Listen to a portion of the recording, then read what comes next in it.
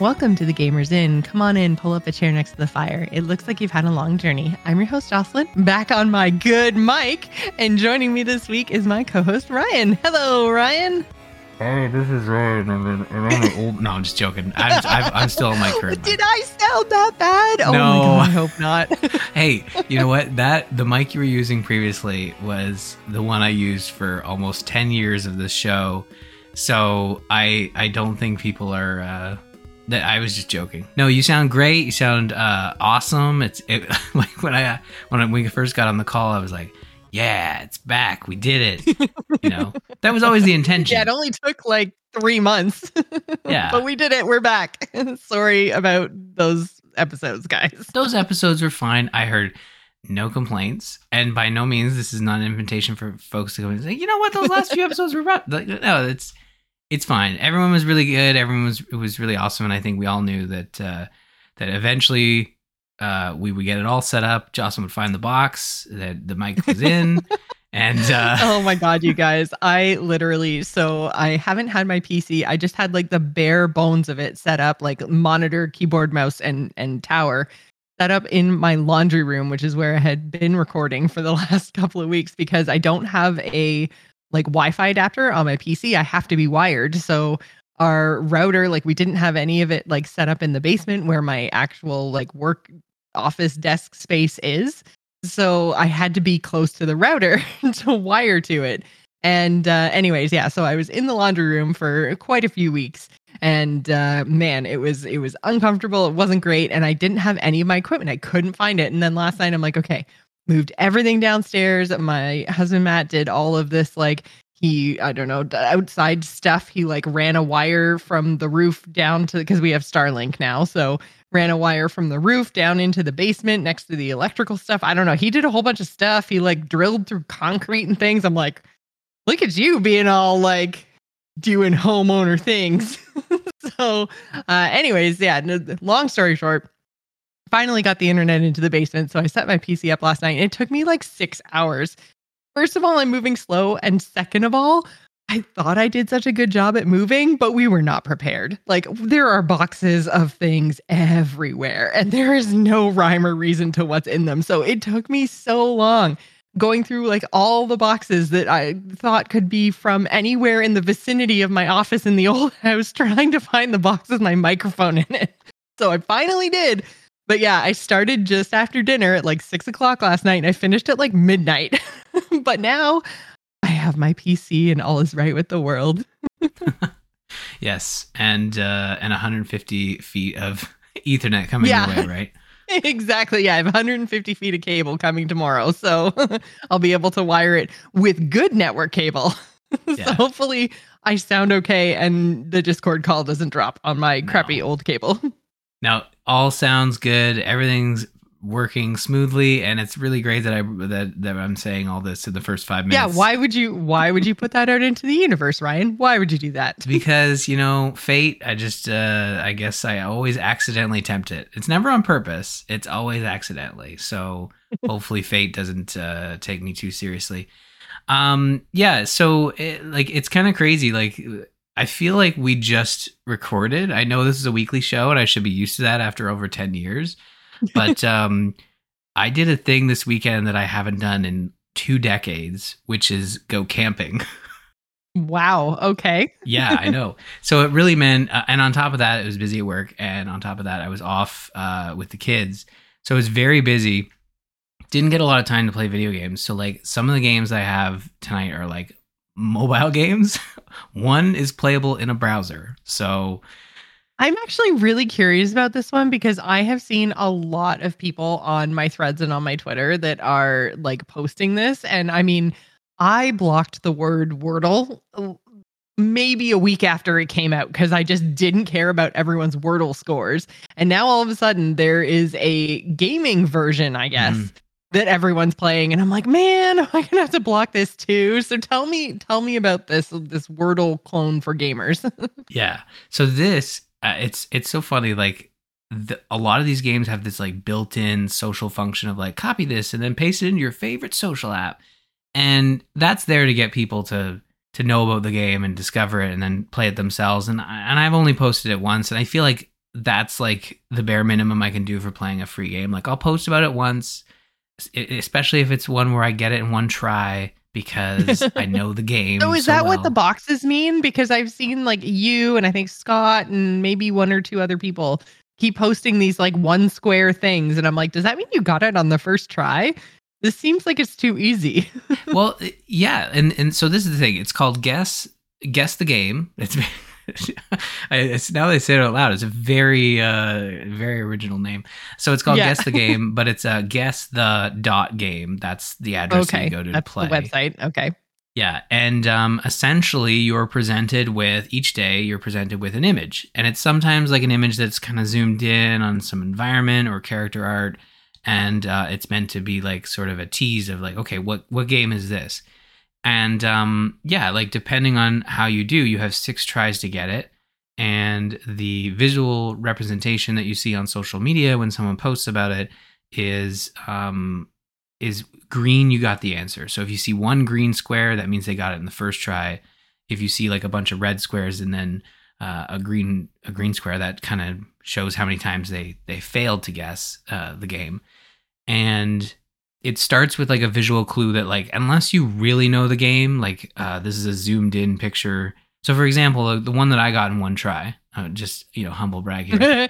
Let's have the flex. Let's go. and again, like sometimes it's just the silliest stuff. So the screen grab was like of half a racetrack with these circles. It was definitely an SNES game. It was these circles that kind of form the barriers of the racetrack. And immediately I knew like, oh, I've hit those barriers a bunch of times. That's F-Zero. I can't even cut myself some slack, and like I got this in one try only because I'm terrible at F-Zero, and I dread those You're bumpers. intimately familiar with the bumpers on the side of the racetrack. That's hilarious. We've spent some time together for sure. So I got it in one try because I recognize those barriers from F-Zero on SNES.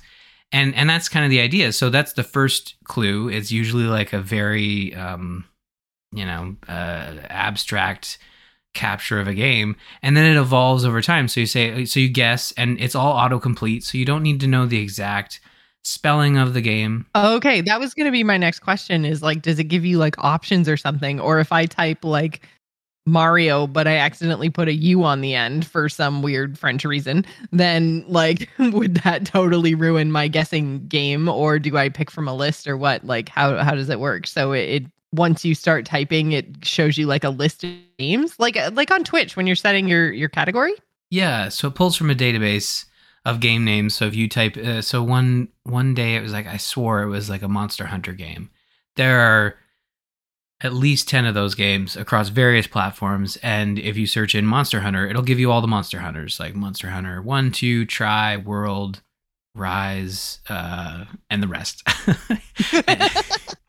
I don't know all the Monster Hunter games. But it makes it a lot easier so that you can guess and say, okay, this kind of looks like a Zelda game. Let's see which Zelda games pop up when I search in Zelda. It's like, okay, it's definitely this one. It's Minish Cap or Twilight Princess or something. So it doesn't punish you if you don't know the exact title, like even if you kind of have an idea. But as you continue to guess, the clues give you more information. So the next image might be a more like a character shot or a more clearer, properly zoomed landscape shot to give you a better idea of the game. And then as you continue to need more clues, it's going to start giving you the platform that it was on or the Metacritic score or the genre, just to give you like some additional information to help with your guessing. So unlike Wordle, which is just like you're slowly getting the parts of the word, Well, yeah, because that's the thing with Wordle, like, if you guess, like, an O in the second spot, it'll be like, "Okay, well, there is an O in the word, but not there." So, like, it makes it a little bit easier to kind of reason it out. But I was trying to figure out, I'm like, if it's giving you visual clues, how does it let you know if you're, like, close with your guesses? Or it doesn't at all, it just says, "No, that's wrong." It doesn't, yeah. So it just tells you you're wrong. But it will increasingly give you more information to base your Okay. guess on, which I feel like that's kind of the path they had to take, because there was like, it would take probably a lot of like, these games are meant to be very simple, so there was probably a lot of programming involved to maybe say like, wow, you got Mario right, but you got the wrong sport. Yeah. It's not tennis, it's golf. Which, I mean, that'd be a bad example. Or but then you kind of think like, well, what if it's a Mario Party? Like, the platform really helps there, because it narrows it down to three of the four that maybe came out on the N64, or no, sorry, it narrows it down to three. So like, the platform helps, and you're not going to get everyone. Like, obviously the video game genre, it's not like words where, like, a word in the English dictionary can kind of be like, you can look it up. You can oh yeah, I've used that word before in conversation. But in video games, there are likely games that you've never heard of or even played. So like, don't go in expecting yourself to get all of them. I've definitely played this, and one of them was it was a Wii game, and it was like a mini game collection. And I'm like, I have no idea what this was, and it was like Wii Party. I was like, it's a first party game. Never heard of it. Never played it. I remember like Wii Sports and Mario Party, but not Wii Party. Yeah, exactly. So I thought it was Wii Sports Resort or something, because it definitely had like the Mii's running around and fishing. So I thought, well, maybe it was like something like that. So you're not going to get every one, and I don't think folks should feel discouraged by not getting them, because again, like, Some of them are obscure. exactly, some of them are obscure, and some of them are just, you might not have played that specific game. So it's a really fun little game. I don't know how long I'm gonna play it, but I've been kind of playing it on and off for the last week or so, and it was sort of it's just like one of those things of like, yeah, you know what, I did enjoy Wordle. It was a fun little experience. I did drop it eventually, but this one's right up my alley, because it's video games, right? And I love those like visual clues that they give. So there's a new puzzle every day? Can you go back and play old ones? Like, if I pick this up now, is there like an archive I can go back through? Yeah, you can play all the That's previous good. puzzles, which I thought was very neat, because like, on the first day, there's like 400 of them already.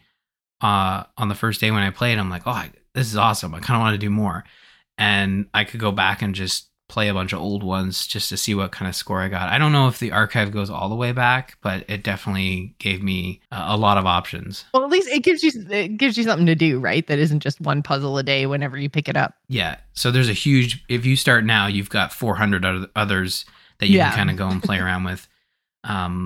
It's really fun. And like I said, I think like the social aspect at the end, when you want to post your score, it doesn't, it would be really cool if it pulled like the first image of the puzzle in like your social preview. Like, it doesn't go that far.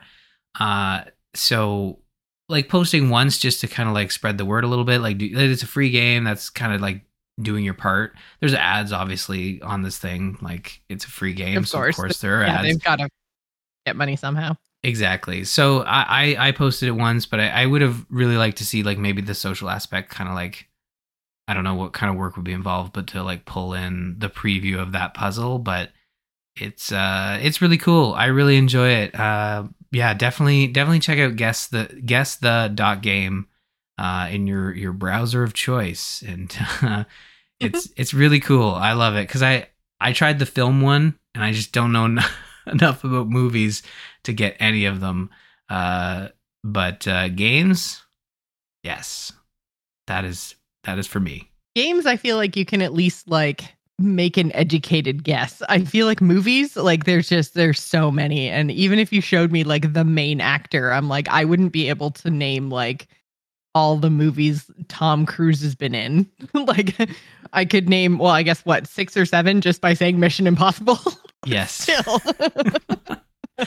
Yeah, like I feel like video games is definitely much more up our alley. So yeah, it sounds like a lot of fun. Sounds like a good time waster when you just have a little bit of time.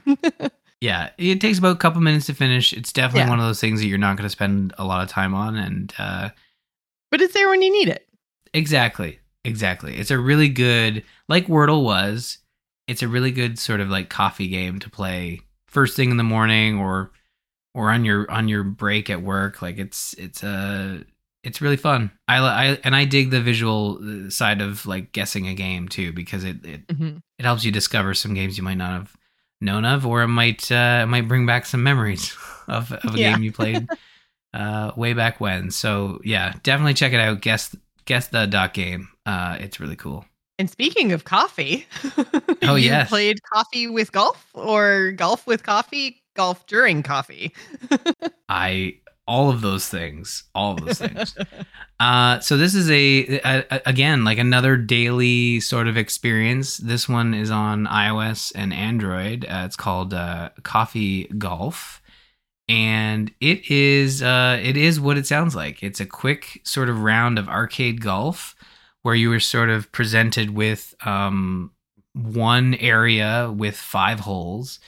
And you kind of every day jump in, and then there's a new course to play, and again it has the whole Wordle thing where at the end you can post your score, and it's also color coded depending on how good or bad you did, and it's very much arcade style golf. So like you've got 3 different clubs. You've got the driver, which will allow you to hit the ball further, the wedge, which allows you to kind of get over close by objects, and then the putter, which is self-explanatory for you to putt and finish the hole. But like you're presented with this open area with 5 holes sort of scattered around. You can kind of go about it in any way you want. Obviously you want to go about it in a way where you get the least amount of shots across the course, because that's how you did good or bad. But for me, it's mostly just been about completing the course and having fun doing it. Like I'm not totally worried. I'm not really worried about score. Just like when I'm playing mini golf or golf, because I'm not a golfer, There's only one golf game that I have ever played, and I played the crap out of it. I loved it, and it was the original Tiger Woods golf in like 2004 on the GameCube. Like I played that so much. It was ridiculous. I don't even know why. I can't tell you. Video game golf is fun. Yeah, I've never played another golf game, but not even like a Mario Golf or something like that you would think would be a little bit more like goofy, cartoony up my alley. But no, like super serious Tiger Woods Golf, the OG original one on GameCube. I played that. It might have just been because I didn't want to go to class. That's probably why it was so. It's like, no, I can't go to class. I got to work on my short game. Exactly. In a video game. Yeah. No, we've been there. We've all been there. Maybe it's not golf. Maybe it's, Gears of War. Maybe it's something else. Maybe it's Mass Effect. Gotta save the world, right? But yeah, like I think that this is another one of those things where like I think video game golf has that like weird appeal where even if like I've played golf once, terrible at it. In real life, I've played golf once, really bad at it. Mini golf is fun. Don't get me wrong. Mini golf is fun. Also, not great at it. But video game golf, I feel like I can be pretty good at that. And I have played a lot of the Mario Golf ones. This one's very arcadey, very user friendly because you're playing on a phone or a tablet. You're using your the touch screen to sort of control your swing, but it is super forgiving. So, for example, like the driver and the wedge, you have the ball and you can kind of like move your finger around sort of the radius where you interact with the ball to kind of move the camera. And then when you put your finger on the ball, you can kind of like move your finger in the opposite direction, basically like aiming a slingshot. And you kind of pull your finger back, and that controls like how far you're going to hit the ball, how powerful your swing is going to be. And there's no like golf club on screen or anything. It's just literally the ball on the grass and you're just dragging your finger to control the swing. It gives you a projected arc, and there's bounce obviously with your driver and your wedge, and you're just like trying to get the ball in the hole. You know, it's very bare bones. Pretty straightforward golf. Yeah, exactly. There's no like extra stuff here. You know, there's no voice acting. There's no, people coming on the screen and being like, and taking the shot. It's all just a ball on screen and various, holes that you gotta complete. So like, it's like just, it's meant to be get in and get out like a quick, and you get a notification every day at the start of the day, or I don't know if you can change it, but mine pops up in the morning every day, and you just go in. Well, it's coffee, right? It's coffee golf. So yeah, there's not a whole lot to say about it. Like even like Guess the Game had a lot more going for it in terms of a discussion, but coffee golf is literally just like you play your holes and you're done. You close the app and it's like, well, I'll see you tomorrow. And there is a way to play your holes over again or play previous days. And I think that's where the monetization comes in. One's free to play. You can unlock unlimited retries of previous days or your current day for $5. And it's a one-time purchase. So essentially you pay the $5 and it unlocks. And then you get the archive, basically. Exactly. Or you can do the whole free to play thing where it's like, hey, watch this ad and then we'll let you replay this old course. I hate that. Yeah. But like $5, like if you really enjoy it. Yeah, no, if you really enjoy it and if coffee golf is something you're going to do every day with your morning coffee, then like absolutely I would be like, throw the $5 at it. Yeah. Because I hate that, like, watch this 30-second ad to get to the next level of the thing that you're doing. I'm like, oh my God, I hate that so much. And it makes me like, I would rather you just put it on the App Store for $5 than like do this like free to play weirdness. Like, oh, I hate it so much. Yeah, it's one of those things where it's tough. It's tough with apps. And I know like in the App Store, it's a race to the bottom. And the bottom, unfortunately, is free to play. It's free. Yeah. Yeah. And so if they had listed it for $5, it probably wouldn't do as well. But having an in-app purchase. Oh yeah, they're trying to suck people in for sure. Yeah, I do like the idea because like there are developers and publishers out there that wouldn't have the unlock for $5. They would just either have the apps or make it currency based. Like, oh, but buy 99. What's a golf reference for like resources? Buy 99 gold tees. Mulligans. Isn't mulligans is the do-overs in golf, isn't it? I think so. Yeah. Are you allowed to do that? You're allowed to do over stuff in golf? I don't know. I've heard the word before, for sure. It sounds familiar. Yeah, you can buy 99 golden mulligans and because best value, it's $99.99. Obviously. So it's best value. 25% more than the other bundle. Exactly. That's why you have to go for the most expensive bundle, because I'd be leaving mulligans on the table, Jocelyn. So, I have to applaud this to say, giving me the option to give them $5, which I have not done yet, full disclosure, and I have not watched the ads. I have not felt any need to replay old ones or new ones. And they do give you the option. I did tap on it like, oh, let's play that again. And I didn't do so great. It says like, hey, you can watch the ad or you can unlock it. But because this is your first day trying to retry, we'll give you this one for free. So they do let you try it again for free the first time. Again, it's that. Well, yeah, again, they're trying to hook you. Yeah, exactly. But I think at the end of the day, the ad networks that supply the videos, they're always really shitty apps or all the ads I'm seeing on Twitter, basically probably those, a bunch of shops selling things that don't work. But I think if you did really get into this game, $5 is in comparison to other free to play experiences, it's kind of nothing, Mm-hmm. So yeah, I recommend this one. I have not posted it to social media, in terms of my score, but again, Guess the Game, the only reason I knew about it, actually, I think this one was a podcast recommendation. I think, again, Scott was playing it and he was talking about it on morning streams. So it's one of those games that is going to spread via word of mouth. And I think between Guess the Game and Coffee Golf, it's been fun to have like a daily check-in that isn't time. It's not there's not a lot of time involved. Mm-hmm. It's a real quick. You can play as much or as little as you want. Exactly. Very bite size. Yeah. So, anyways, that's what I did on the way up to having no reception and the way back from having no reception, because we went to the middle of nowhere. We were actually went to Algonquin for the first time, so I figured that was. Oh, I love Algonquin. Yeah. It's well, you know what? For like, again, anything I anything I say about camping needs to be taken with a grain of salt, because I'm not a camping person, but if you do want to hear the full story, folks can probably check in on Dungeons and Diapers. I think we're going to be having our topic be camping, because I was like, there'll be things to say, like, first time going in 20 years, and now going with 3 kids. And with all the kids? Oh my God. Brave all the kids. Brave man. Has nothing to do with me being brave. It has everything to do with Ashley being awesome at camping, and because she would take the 2 oldest herself. So much to think about, but yeah, so camping much to unpack. Yeah, definitely so much to unpack.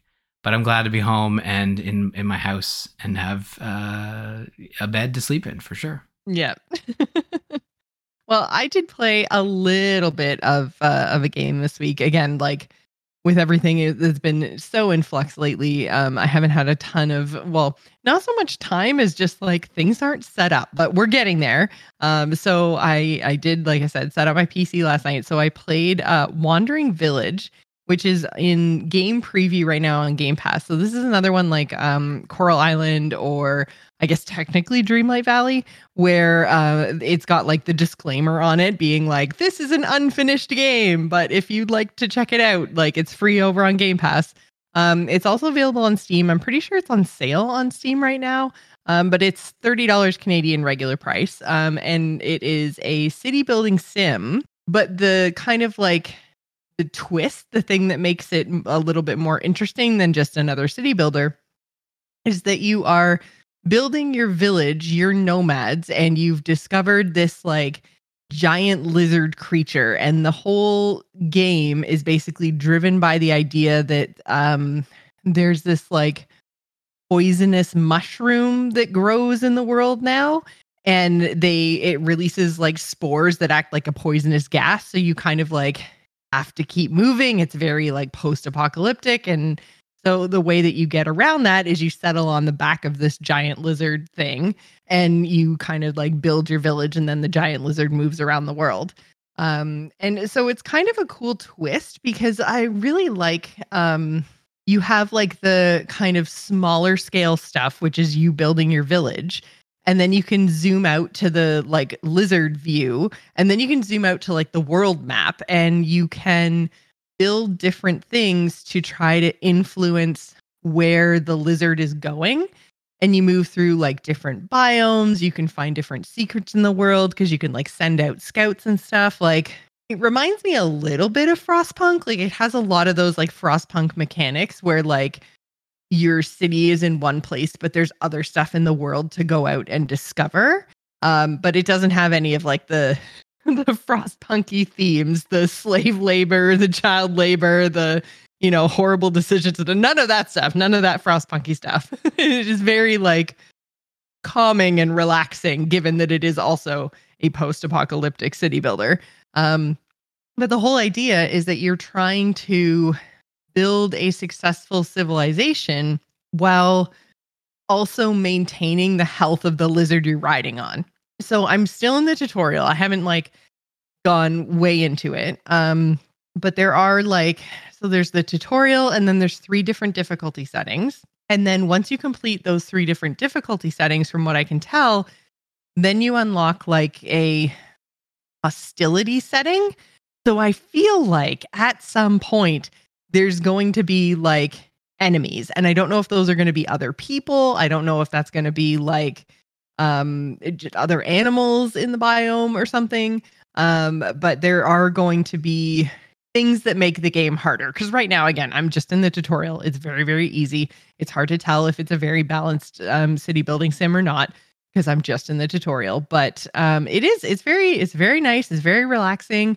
It's kind of cool to have the extra element of the giant lizard because it does things like it'll be walking around and then it'll fall asleep and like it could stop moving in a not ideal place, like it might be swampy or it might be like raining or something, and then you're stuck in the rain for a really long time, and all of that changes like the biome around you. So like you have to have or you can have different buildings that like take advantage of the fact that it's super humid or really really hot, or or you might have to have buildings that help your villagers kind of alleviate some of that stuff. So, make sure you've got enough shelter. So when it's raining, they have somewhere to go.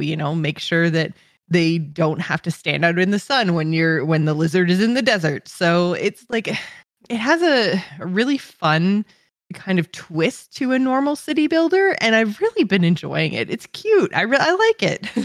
Yeah, I'm looking at the art style, and the art style is really cool Yeah. because it combines.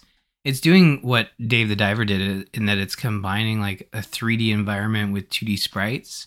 Yes. So Yeah. the environment's all 3D, but all the sprites for the buildings and the units are 2D. And the little people. Yeah. It is just so cool to look at, like, and I knew nothing of this game before you brought it up, but like I love the idea of this sort of, as the game title states, like this wandering, landscape that you're trying to survive on, and it just looks really cool. Like I like the city building side of things, but also like balancing your environment in a way to sustain both like yourselves, but also the thing that's keeping everything alive, which is this giant Which lizard. is the giant lizard. Yeah, exactly. And so like it has its own so there's three things that you have to monitor about the lizard. It has like its energy level, its hunger, and its, I guess, health.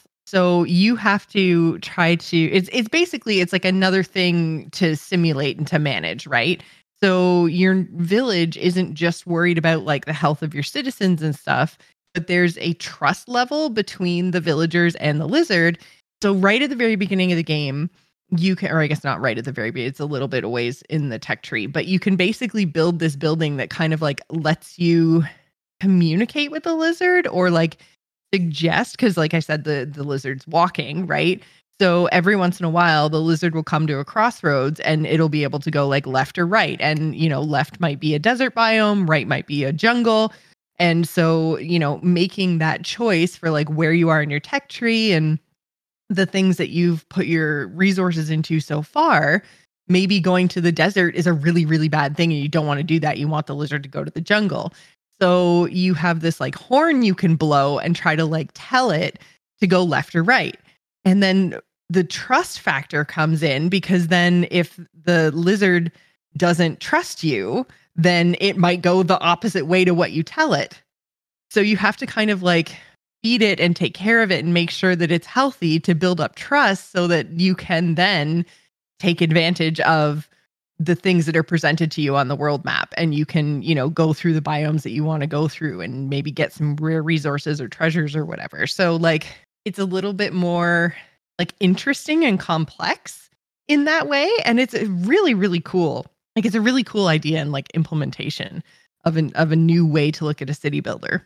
Yeah, no, and I think that's it's kind of needed, right? Because you have like the very SimCity-esque games, City Skylines, where it's just like build a city based on the way we Make it work. understand. Yeah, based on cities and how they work in the real world. But I think like having these different environments, different setups, like that employ the city building type of gameplay, it's just another cool way to experience that gameplay. Like I think City Skylines 2 looks really cool. I'm looking forward to playing it when it launches. I'm this so fall. excited about it. Yeah. Yeah, but like Frostpunk 2, Frostpunk-esque games, like where they take that city building and apply a twist to it. And this one, The Wandering Village, looks like it has a really cool. I kind of saw it, in passing on sort of the Game Pass, tweets or what's whatever. new, because I think it's only been out for like a week or something. It's a relatively recent addition to Game Pass, I think. Yeah, and I love the idea of developers using Game Pass to kind of like open up the floodgates for feedback during early So access. apparently it came out September last year on Steam. Yeah. So yeah, but I think it's relatively new to Game Pass. Yeah, and I think that's a really cool way to say like, okay, we've got maybe half or a good chunk of our early access done. Let's get a lot more feedback in here, and sales stagnate after initial launch. It's really hard to drum up attention, when you've got a long early access campaign. So using Game Pass to say like, okay, like let's do preview on PC Game Pass, like they did with Coral Island. It was a similar situation where they kind of inject a bunch of new players through Game Pass. I like that idea. Like, I think it's really cool. And then, probably the game, once it's out of early access or preview, depending on how the contract's set up, like they might have like a 6-month window where the full game is available on Game Pass. But yeah, I'll be checking this one out. I love a good city builder. I think you should. It's really fun. And so far, again, I'm only on the tutorial, so I haven't tried the harder difficulty levels. I just wanted to get a hang of the controls and stuff, which the controls themselves, they're okay. There's a couple of things that I don't necessarily love. So there's like a harvest mechanic. So like you need resources in order to build buildings and feed your people and whatever. So there's like trees and stone and berry bushes and stuff. And in order to get your people to harvest them, you have to like select the harvest tool and then like draw a square, or you can individually click. And then that puts like a little balloon on it, and it like calls a villager over, and they'll just automatically come and gather whatever you've told them to gather, which is fine. But then once you're in the harvest tool, you can't like click and drag to move the map. Like the click and drag becomes the harvest tool. So I keep forgetting that I need to navigate to where I want to go first, because otherwise you have to like click out of the harvest tool and then move the map and then click back into it. And it just like, it's a little bit clunky in that way, but that's also just my lack of familiarity with the way that they've implemented controls. So I'm sure that I'll learn how to do it over time, but at first it feels a little bit clunky. So that's the only thing that I found so far, is just like once you're in a tool, you can't move the map anymore. And I'm like, ugh. But I'm just like, the tree I want is right there. I just need to scroll a tiny little bit. So yeah, that's the only thing that I've found so far that's a little bit like, wish it didn't work that way. But overall, it's really fun.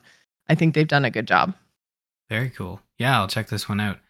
I mean, I do need to use my PC Game Pass part of my Game Pass subscription more. I more and more, it's becoming my like first go-to. I'm like, I need to play something. Like, what's new on Game Pass? What's going on? Used to be that I would just go into my Steam library, but yeah, now it's definitely what's new and recommended on Game Pass. So that's how I found this one, and yeah, it's really fun. Like I said, so it's available free on Game Pass through Game Preview, but is also available on Steam, and I'm pretty sure it's on sale right now. So that is The Wandering Village. Go and check it out. Early access. It's been pretty good, and I haven't run into, again, I haven't played very much, but I haven't run into anything that's like straight up broken buggy, So it's another one of those, very much like Coral Island, where technically it's early access, but it doesn't feel like early access. It doesn't feel like beta or anything. So yeah, go and check it out. Cool, will do. I've got one more game here. I know it's kind of funny. Like we've had previous weeks where we've like, oh, we got one game to talk about, maybe two, but yeah, lots going on. But this last game here is called Viewfinder, and it's making the rounds. It's been fairly popular, a new indie game that's come out, and I think it had some demos that were running during the Steam Next Fest, the last couple. It's been around for a while because I definitely recognized it before picking it up. I was able to get a code for this one from the PR company doing PR for the game, and I'm playing on PlayStation 5. It is a puzzle game. Like I think a lot of folks are going to compare this. When you think of first-person puzzle games, the first that comes to mind is Portal, right? And Mm-hmm. it's always the easiest way to kind of describe one of these experiences, but essentially it's a first person puzzle solving game. And it starts off, and if you see the trailers, like it's very much about like perspective of photos you find, Okay. Yeah. and you're able to place the photos that you find in the environment to help you solve puzzles. So for example, a very early example is like, okay, I'm walking through this environment. There's definitely the location I need to get to. The teleporter to solve to complete the level is on a level above me. So I walk around, I find a photo. Oh, it's a photo of stairs. So I need to place those stairs in a way where I can climb those stairs and complete the level. Again, like Okay. very basic example, but like it gives you the idea immediately of like, oh, this is the power I wield within Viewfinder. Um, and it kind of just like continues to build on that and these like weird and wacky and sometimes really awesome ways. Like there's a lot of stuff that you can do in this one, and I also don't want to spoil like some of the discovery, but Mm-hmm. there are these moments, especially early on, and this is before you even get the camera that is shown in the trailers and is in the logo of the game. But like, there's this part of this world where you realize like, oh, it's not just photos that I can like place in the environment. It's like stuff like I can find a postcard, and then I can place the postcard and then go into the postcard, like it's layered.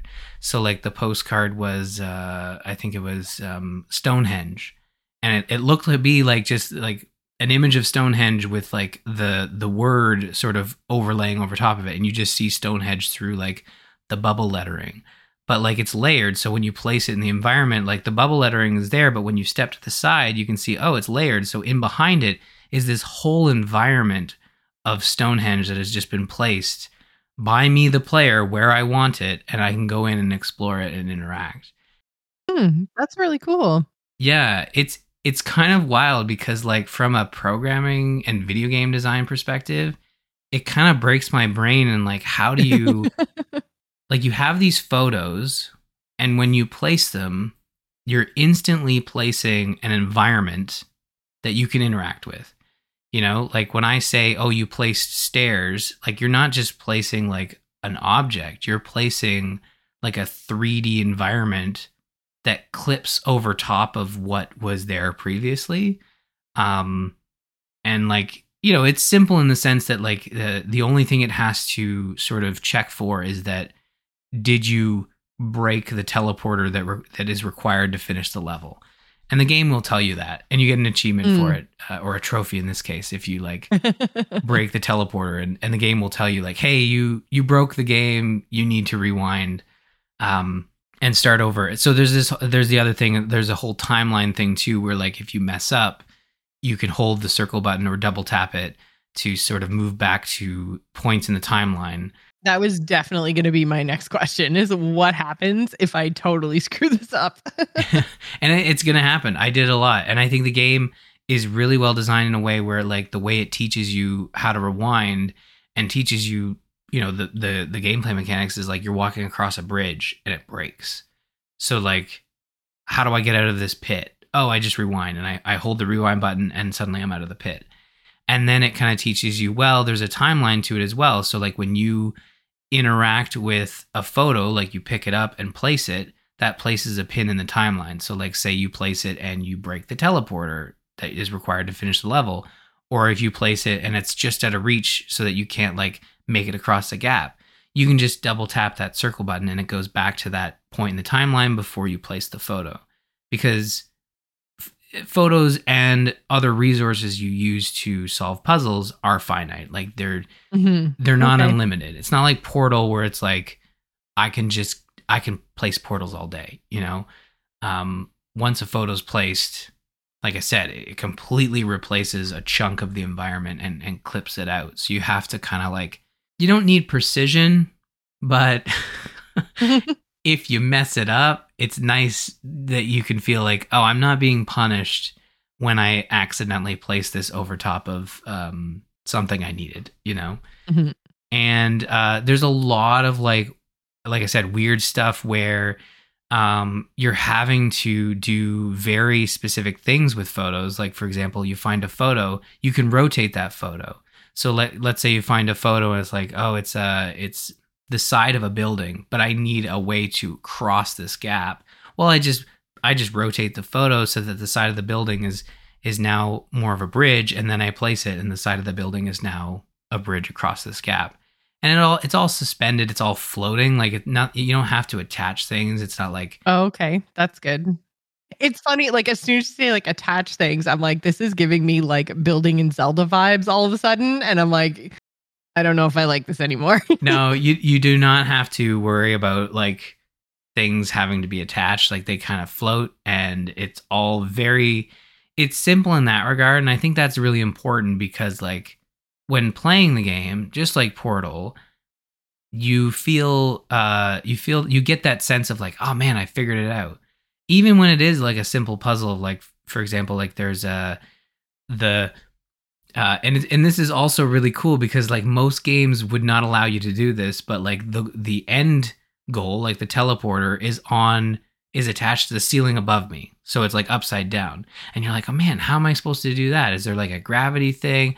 Oh no, wait. Eventually you unlock this camera, like second chapter, you unlock the camera, which is all in the trailers, where you can take photos yourself, and it's like a Polaroid, and then you can use those photos and place them.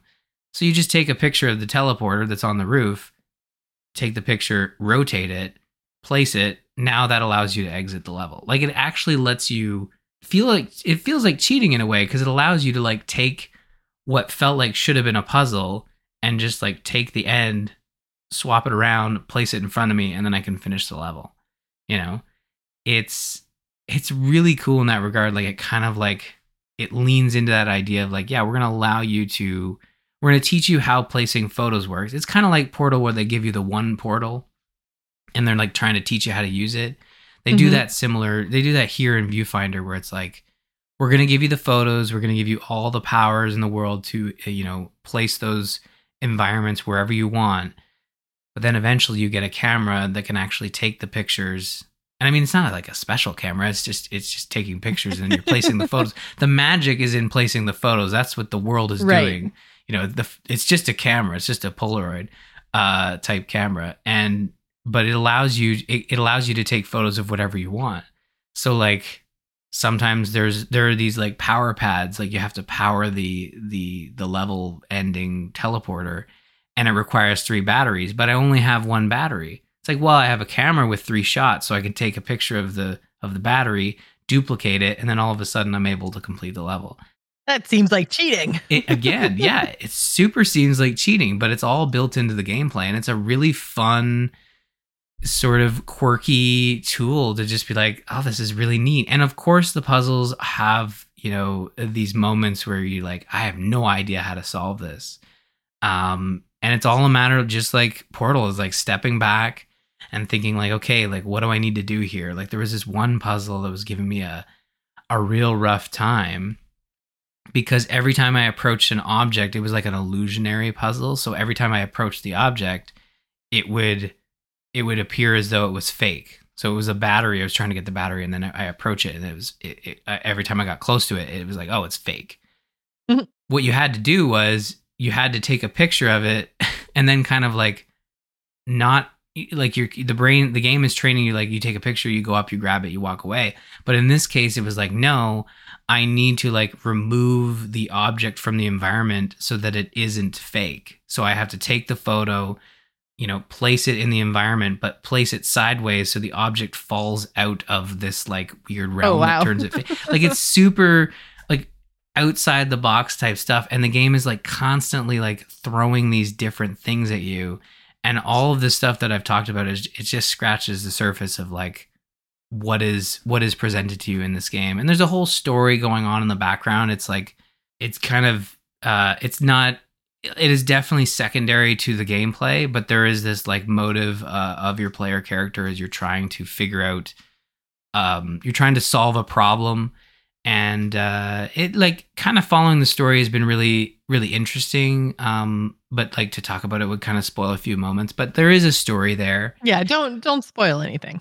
Yeah, and you're learning about characters, and you're learning about like this world you're in, and interacting with, and they don't really get into like why photos have this like special power here, but it seems as though it's like it's a really really cool thing. And there are moments there where you're playing through it, and you're like, oh man, I can't believe like they're letting the game has been designed in a way where I can explore these environments. Like it isn't just about photos. Like you, like I said, you can place postcards you find. There's a thing in the trailer, like you can place like a Tetris board and kind of interact with it, like kind of, you know, push the blocks out of the way. Cause again, like when you place something, it's kind of like 3D. There are layers to it. And, yeah, it's really creative. It's really fun. And it's like, it's got some really good puzzles in it. It's short, like it's not super long. It's about 4 to 5 hours if you try to do everything. I think I'm like getting right near the end.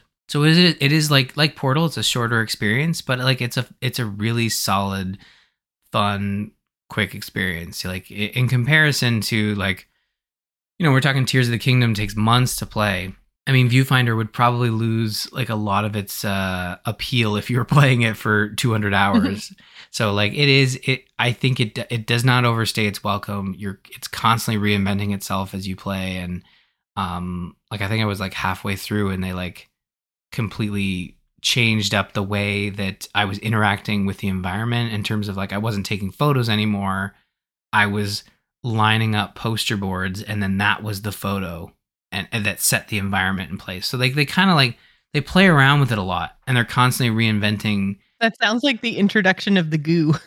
Yeah, exactly. 100%. Like I think that, you know, I don't know how developers feel about. I think they'd be pretty happy being compared to Portal, because like Portal and Portal 2 are kind of like the bar. They're pretty iconic. Yeah, they set the bar for like first person puzzle exploration games, and I feel like this one really follows that blueprint of like let's explore this component. Okay, you've got it. Let's throw something completely different in here, you know, and not even have the excuse of like we're not going to layer it. We're just going to like, okay, you don't have the camera for this portion. You're just going to have to interact with the environment in a different way, and then we'll give you the camera back later, you know. And it's a really fun game, and I've really been looking for shorter experiences lately. And I think ever since I did like sink a month and a half into Tears of the Kingdom, I've been on the hunt for, you know, smaller experiences that I can really like sit and enjoy, but no, it's not going to take months of of free time to finish. So this one's really cool. Viewfinder is awesome. Definitely check it out. It's on PlayStation 5 and Steam. It's about $35 Canadian. So it's like it's a very good price for this experience that you're getting. And I don't know if it's like I said, I played it on PlayStation 5, so I don't know if it's like Steam Deck verified, but I believe it is. So I'm gonna just quickly double check that. But yeah, it is really cool and plays great on PlayStation. I'm sure I believe it's getting very good reviews on Steam as well. And it is playable on Steam Deck. And that usually means, yeah, it just says some in-game text is small and maybe difficult to read. So that's usually something that they'll like address in a patch. So it is playable. It's just a matter of some UI elements. Exactly. So yeah, Viewfinder, very cool. Definitely check it out if you're into first-person puzzle games. Something else you should check out is patreon.com/thegamersin, like Smiley Chris did. Thank you so much for becoming our July patron. If you would like your name here, again, go and check out patreon.com/thegamersin to support everything that Ryan and I do here, including TGI Game Club. You guys are just getting into Psychonauts 2. Yeah, so we're going to be playing Psychonauts 2. The first milestone has been posted, and the first discussion will be starting on Sunday, July 30th. So definitely time to boot up your Game Pass subscription again and download Psychonauts 2. It's on there. I think It's definitely on Xbox. It might be on the PC as well, but it's also available on Steam and PlayStation 5. Now, our game club leader this time around is LC. He is going to be out having some oral surgery done this week. So I'll be leading the game club for the first week or so. And definitely send your well wishes to LC over in the Discord as he recovers and will join us for Game Club in a couple weeks. But I have his milestones that he's set for the second week, so we're all set. And yeah, we look forward to playing some Psychonauts 2 and welcoming LC back to the Game Club chatter in just a couple weeks. Absolutely. So yeah, again, send all of your well wishes to him over on Discord. And I mean, thank you to everyone who has run a game club in the past. I know it's a ton of work to put together the milestones every week. And yeah, we really appreciate all of you. And LC, we hope you get well soon. That brings us to the news this week. We got a couple of short stories for you here. Blizzard games are coming to Steam. So I think this is starting with Overwatch 2, right? Yeah. Yeah, so Overwatch 2, and there's obviously a lot of chatter about like, oh, Overwatch 2 this happens a lot with developers, like they have their own launchers and then they realize like we're kind of limiting our base here by like making them download our app. Let's try to expand it a bit. And especially for free-to-play games, Overwatch 2 is a free-to-play game. It makes sense to give it as much of an audience as possible, and like not having it on Steam, I think is a big problem. So like I think the news story here is like not that Overwatch 2 is there now, but the fact that they are saying Blizzard games in general will be coming to Steam. I think that's a big move and honestly feels closer to, you know, what Microsoft has done with their titles of like, we're going to push Game Pass, but we're not going to limit where our titles are. We're going to put them on Steam. We're going to put them on Epic. I think they're on Epic. But like the big one is like, it's the elephant in the room. If you're not on Steam, it's like, okay, you've made a decision here that is clearly not right. You know, because Steam is... Yeah, Steam is a huge audience for sure. And I think like for so long, to me, when I see this news, like for so long, you had to be in that BattleNet environment, right? So like that was where Hearthstone and Warcraft and Starcraft and Overwatch, like that's everything was on BattleNet, and that was the only place you could go to get it.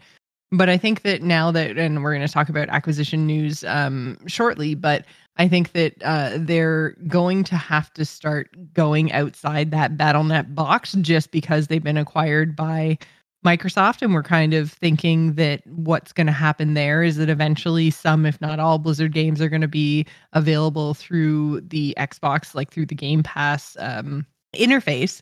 So if you're going to open it up to just any platform outside of BattleNet, why not go to all of the PC platforms? So I think this move to me looks like kind of getting a little bit ahead of that and saying like, look, we might as well just start now. You know, like we've been married to BattleNet for so long, but really and truly, there's no reason why we can't expand to these other platforms and try to, you know, maybe take advantage of people who don't want to install. Like, I mean, I've currently on my PC, I've got so Steam, Xbox, EA, which I think is just rebranded Origin, Epic, the ESO launcher. What else is there? I feel like I've got like 6 or 8 different like platforms to launch my games from, and it's so frustrating. Like if just everybody was on Steam or your platform of choice, like it would be so much nicer if I could just go to one place and be like, this is where my games live.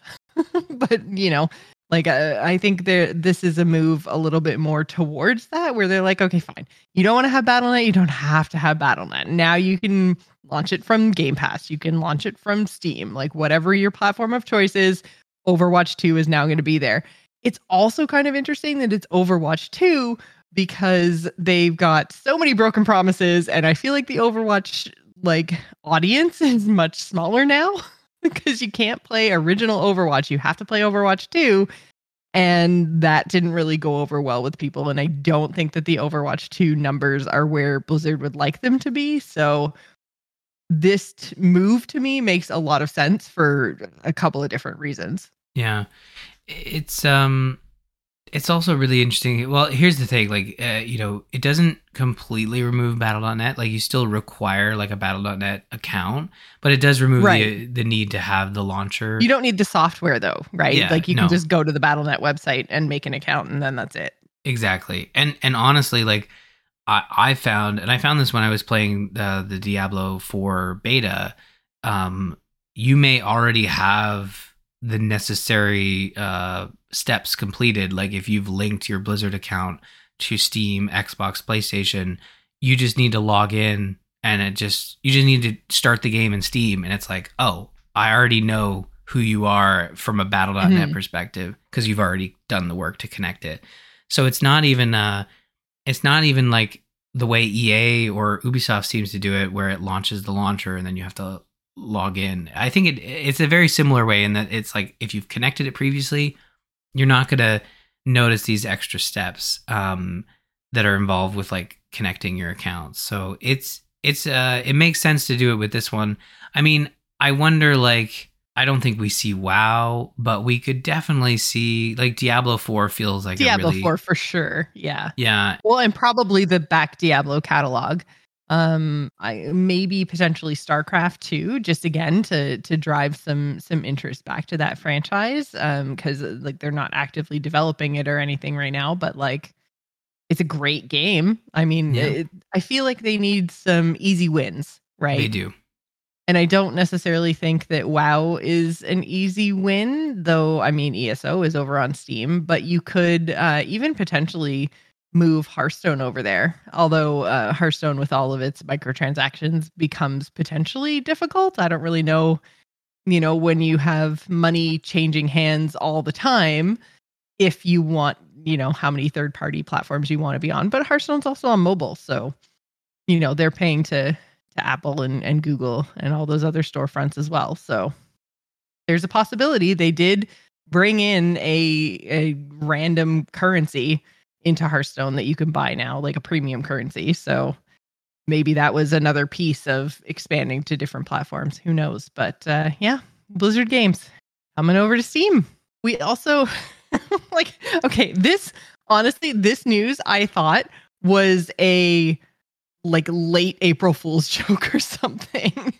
But there is, I mean, like, they're saying it like it's some big achievement and a thing that everybody wanted, but you're the first ever pizza scented Xbox controller is coming. I just like, why? I don't know. I mean, Teenage Mutant Ninja Turtles is the why. Yeah. But I mean, like, did anyone want this? Did anyone need this? I don't want to just smell pizza all the time, especially when I can't then eat pizza. Of course, that's the biggest hurdle. I included this story because it's a fun one. This is obviously it's ridiculous. It's a marketing thing. I think they've made like a small amount of these controllers. Like the controllers themselves, remove the pizza aspect from it. If you're a big Turtles fan, these look really cool. They are super cool. They are really, really well designed. I like the visuals of them. And there's one for each turtle too. Yeah. So you can pick your character, which is really, really neat. Yeah. And I didn't realize, so there's like a diffuser attachment that kind of goes on the back of the controller that will spit out the pizza smell. It's the best way I think I can describe it. But originally I didn't realize there was a diffuser on there, and I thought like, well, how long will the controller smell like pizza my first thought was, is it going to make my hands smell like pizza? Well, yeah, I thought it was the controller itself. Yeah, I thought it was the controller. Yeah. It just smelled like yeah, the thought just kind of like, back in the day in magazines, they'd have like the perfume pages or something like yes, the insert. Or scratch and sniff stickers. Exactly. So that's what I thought this was. It's just like they made the controller smell. The diffuser is a smart idea. Like I think if you want something to smell and you want it to smell for longer than a couple of sessions, you kind of need a delivery mechanism. Mm-hmm.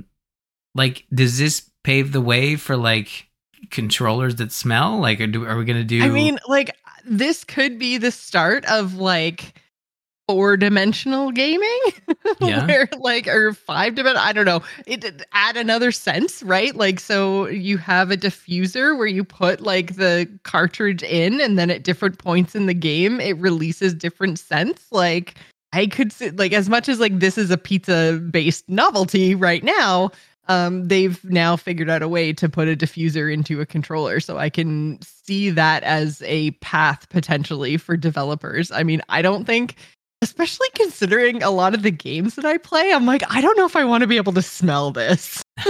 Like, can you imagine playing like Dead by Daylight but with scent? Like, No. no, thank you. You'd smell a lot of things and it'd be more than just corn, right? Yeah.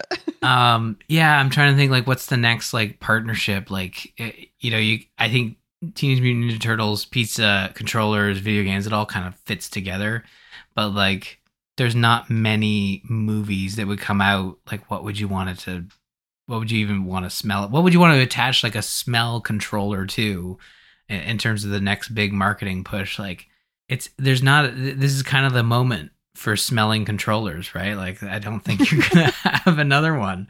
Maybe people in Discord can have something that comes to mind that would fit, but like, I mean, I don't even know what movies are coming out after the summer. I am looking forward to seeing the Turtles movie. The kids really want to see it, so I don't think we'll enter this sweepstakes. We might just order pizza. Might be the better approach. I mean, like I said, it's super cool tech, and I think that like there's room to play around with it. But this is just so ridiculous. But the controllers look cool. I can see if you're a Teenage Mutant Ninja Turtle fan, I can see really, really wanting these controllers. Yeah, and the designs for the new look of the characters for this movie, because again, it's obviously like it's another reboot of the Turtles look and feel. So it's a new look, but like they look very cool. So yeah, man, it's such a fun thing. Like the diffuser bit is the one thing that like they've gone the next level in terms of trying to deliver this like unique experience. It's definitely unique, first ever. Yeah, and they even protect themselves a little bit more in case like somebody else made a pizza smelling controller by saying it's the first ever pizza scented Xbox and TMNT Mutant Mayhem controller. Like, of course there hasn't been one before. This movie isn't even out yet. They gave themselves a lot of room to make sure they were the first. We also got a couple of, I mean, would you call them cameos in Mortal Kombat? I think they're kind of billed as cameos. It's interesting because like Mortal Kombat has been one of those franchises lately with the past couple entries where their DLC features like a couple of characters that either come through from there's been like Joker came through a couple times with Mortal Kombat as a cameo character. We've had Terminator, RoboCop.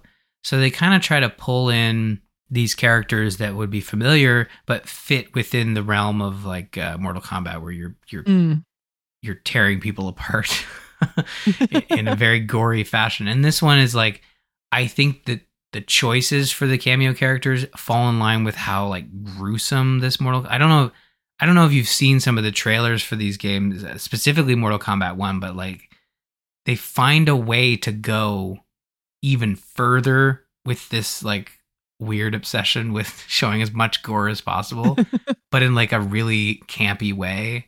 Like it's not it's hard to explain, but it really feels like they ratchet up the gore alongside the campiness, where it's like a character's ribs are exploding, but then like the next shot they're totally fine and fighting again. You know, like it's very comical in that sense of like, I just watched your spine explode. Like, how are you even walking right now? Yeah. So they're totally fine. But the characters they've included, I think, are a really interesting bunch. You've got Homelander from The Boys. I was gonna say, have you watched The Boys? Are you all up to date? Because the boys can get pretty gory too. So like you say, it feels like a good fit. Yeah, like I said, these three characters are very good fits, and I think leading with Homelander, there was rumors of Homelander being one of the characters, and I thought, yes, perfect. Like that's a great inclusion. He's terrifying, and like I wasn't really familiar with the actor before The Boys, but like I hate him. Which Okay. is like you're supposed to. Like Yo, he yeah. does an amazing job. He's a great actor. So yeah, and having the character in Mortal Kombat really feels like it fits. Yeah. Now this is an aside, but you mentioned the actor Anthony Starr. He, I only know him from The Boys, but he like randomly popped up in this like really silly skit comedy show on Netflix. But it's from a YouTube group. It's like Annie Donna's Funhouse or something, and he shows up in one of the skits. I'll put it in the Discord for folks if they're interested, and I'll send it to you, Jocelyn. But it will shine a whole new light on the actor that plays Homelander. I don't know. I feel like he's in the same realm as the kid that played Joffrey for me. Like I'm just like I can never watch you in anything else ever again because just like you are that character and you're awful. Yeah, it's the skit is called The Stray Man. It's really interesting. It's hilarious. You should watch it. And again, it's like this guy plays Homelander. I don't see it, but it's very hilarious. Other character, and again, like leaning into like the gore factor for Mortal Kombat 1, you've got Omni-Man from Invincible, and it is going to be voiced by J.K. Simmons. So if you watch that series on Amazon Prime, you're like, okay, again, very gory show. Omni-Man does some stuff in that show, so like he'll fit right in. Like they've kind of leaned in both with Homelander and Omni-Man. They've leaned into like the evil Supermans and and adding them into the game, which I think is great. And then Peacemaker is the other guest character, and I think like he's not really a superhero. He just has big guns, and he's very muscular, and a pet eagle, of course, named Eagle. Obviously, yeah. It also a fun series. It's probably the only thing from DC that was like really good. I guess. Gonna say like I didn't watch the Peacemaker series itself, but he was in Suicide Squad, wasn't he, or something? He was, yes. Okay, yeah. I'm passingly familiar with the character, anyways. But yeah, okay, so that's where he's from. Yeah. So he's a DC character, and it's an interesting choice. And I mean, from a brand synergy standpoint, like it's one of the few characters that is going to be making the leap forward with the reboot. So they are keeping sort of Peacemaker around. So it works in that regard.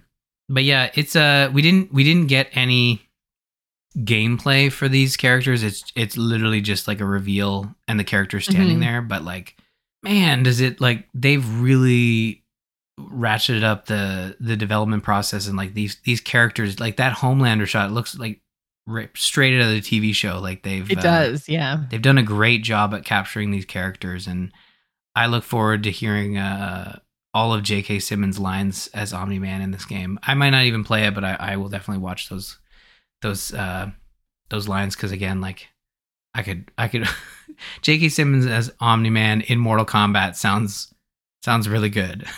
Sounds really good. All right, let's get into the acquisition news. So we don't have actually all that much this week, to be honest. So last episode, we were talking about how it was deadline day and we weren't really sure what was going to happen. Well, what happened was Microsoft and Activision Blizzard have mutually agreed to extend their merger agreement until October 18th. Great date, by the way. So October 18th, we're going to find out what exactly is going to happen. That is the new deadline for the merger to occur, or I guess the merger agreement, the acquisition to occur. So in the meantime, the Microsoft and the CMA, which is the UK governing body, have also extended their negotiation deadline. So now it's August 29th, so end of August. So we should have some UK, I guess, clarification or closure by the end of the summer, and then more about what's going to go forward before October 18th, which again is the new deadline for the merger, or for the acquisition. I will eventually remember which one is which. So kind of interesting. Not a whole lot of news going on right now. Everything in terms of Microsoft and the CMA is happening behind closed doors right now, but I'm sure that as soon as they come to an agreement, we will hear about it. And hopefully it comes pretty quickly because I'm getting sick and tired of talking about this. Yeah, it's it also doesn't help that I thought, oh, did I put merger in there? But no, I copied Phil Spencer's word for word statement. He calls it a merger agreement. So like I guess you could use both. Yeah, technically Microsoft is buying Activision Blizzard, so it is an acquisition. One company is absorbing the other. But you could also like the actual documentation, I think, like the agreement is the merger agreement, I guess. I don't know. It's like, again, it's all very complicated and technical. And I get confused all the time, regardless of what the notes say. So, yeah, I keep calling it a merger because I think probably because like Activision Blizzard has just been such a big part of my gaming like headspace since Hearthstone came out, right? So I think I just think of like Microsoft and Activision Blizzard as like the same, and they are not by any stretch of the imagination. Obviously, Microsoft is much, much, much, much, much, much bigger. So, I mean, it's less merging, more absorbing. Yeah. Yeah. So I think, and I don't think we'll have to wait until mid-October to have like this resolved. I think they've extended it to October with the idea that like, hey, this gives us more time to focus on the UK, because like my understanding is that the other issue with the FTC, I think the FTC even though they were fighting tooth and nail to block it, I think I remember reading they paused. Yeah, I think they've backed off. Yeah. So it's it very much is focused on the UK and the CMA, and they have set a new deadline for, as you said, end of August. So I feel like by September we might have like a better idea of where this all stands. It's not end of July and finished at this stage, unfortunately. That would have been nice, because I agree with you. Like, I mean, I feel like we're pretty close to the end here, and like, let's just get it done so we can move on to talking about other stuff.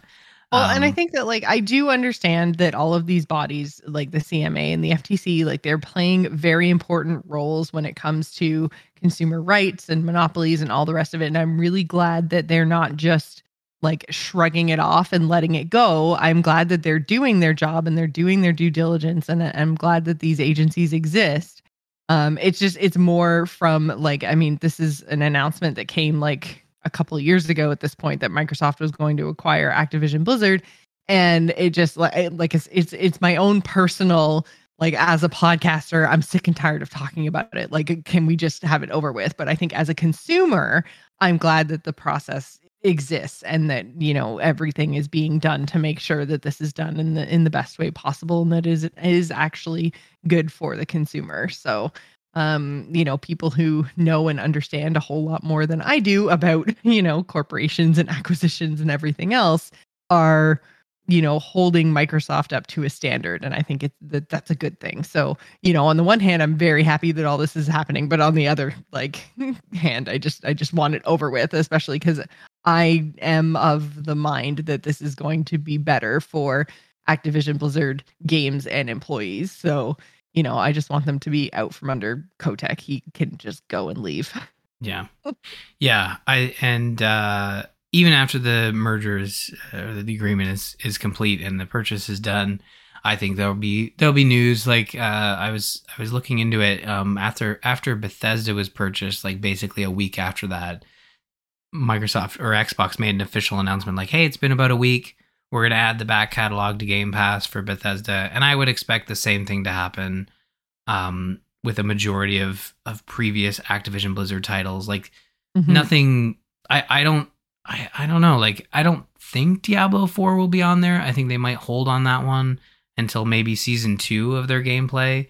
But I can definitely see like everything previous to that isn't tied to a subscription like WoW or is free to play like Hearthstone. But they might introduce like some specific perks like they've done with Riot Games, where if you link your accounts, you get access to some additional content. I think in the case of Riot, you get access to everything in their free-to-play games, like all the heroes and stuff are unlocked. But I could see, them rolling that out over the course of the rest of the year. So like, even though the acquisition will be done, we'll still likely talk about it as Microsoft makes, the moves that they're going to make by purchasing this huge portfolio. Like they are going to start incorporating it into Game Pass, and that will probably slowly roll out as well. But probably not as slow as this. It won't take years. It'll probably take months. So we have that to look forward to as well. Absolutely. So once everything is finalized, we'll have more news for you guys right here. If you'd like to join the conversation and let us know what you think about anything that we've talked about today, head on over to bit.ly/TGI Discord. That is also where we run our game clubs if you're interested in playing Psychonauts 2 with all the other Gamers In fans. You can also visit us on the web at gamersinpodcast.com. Follow us over on Twitter. You can find me, Jocelyn, at Joss Plays. Ryan is at R. Murphy. And don't forget to follow the show at The Gamers In. Thanks for staying at The Gamers In. Remember, tune in next week. Bye, everybody. Bye, everyone.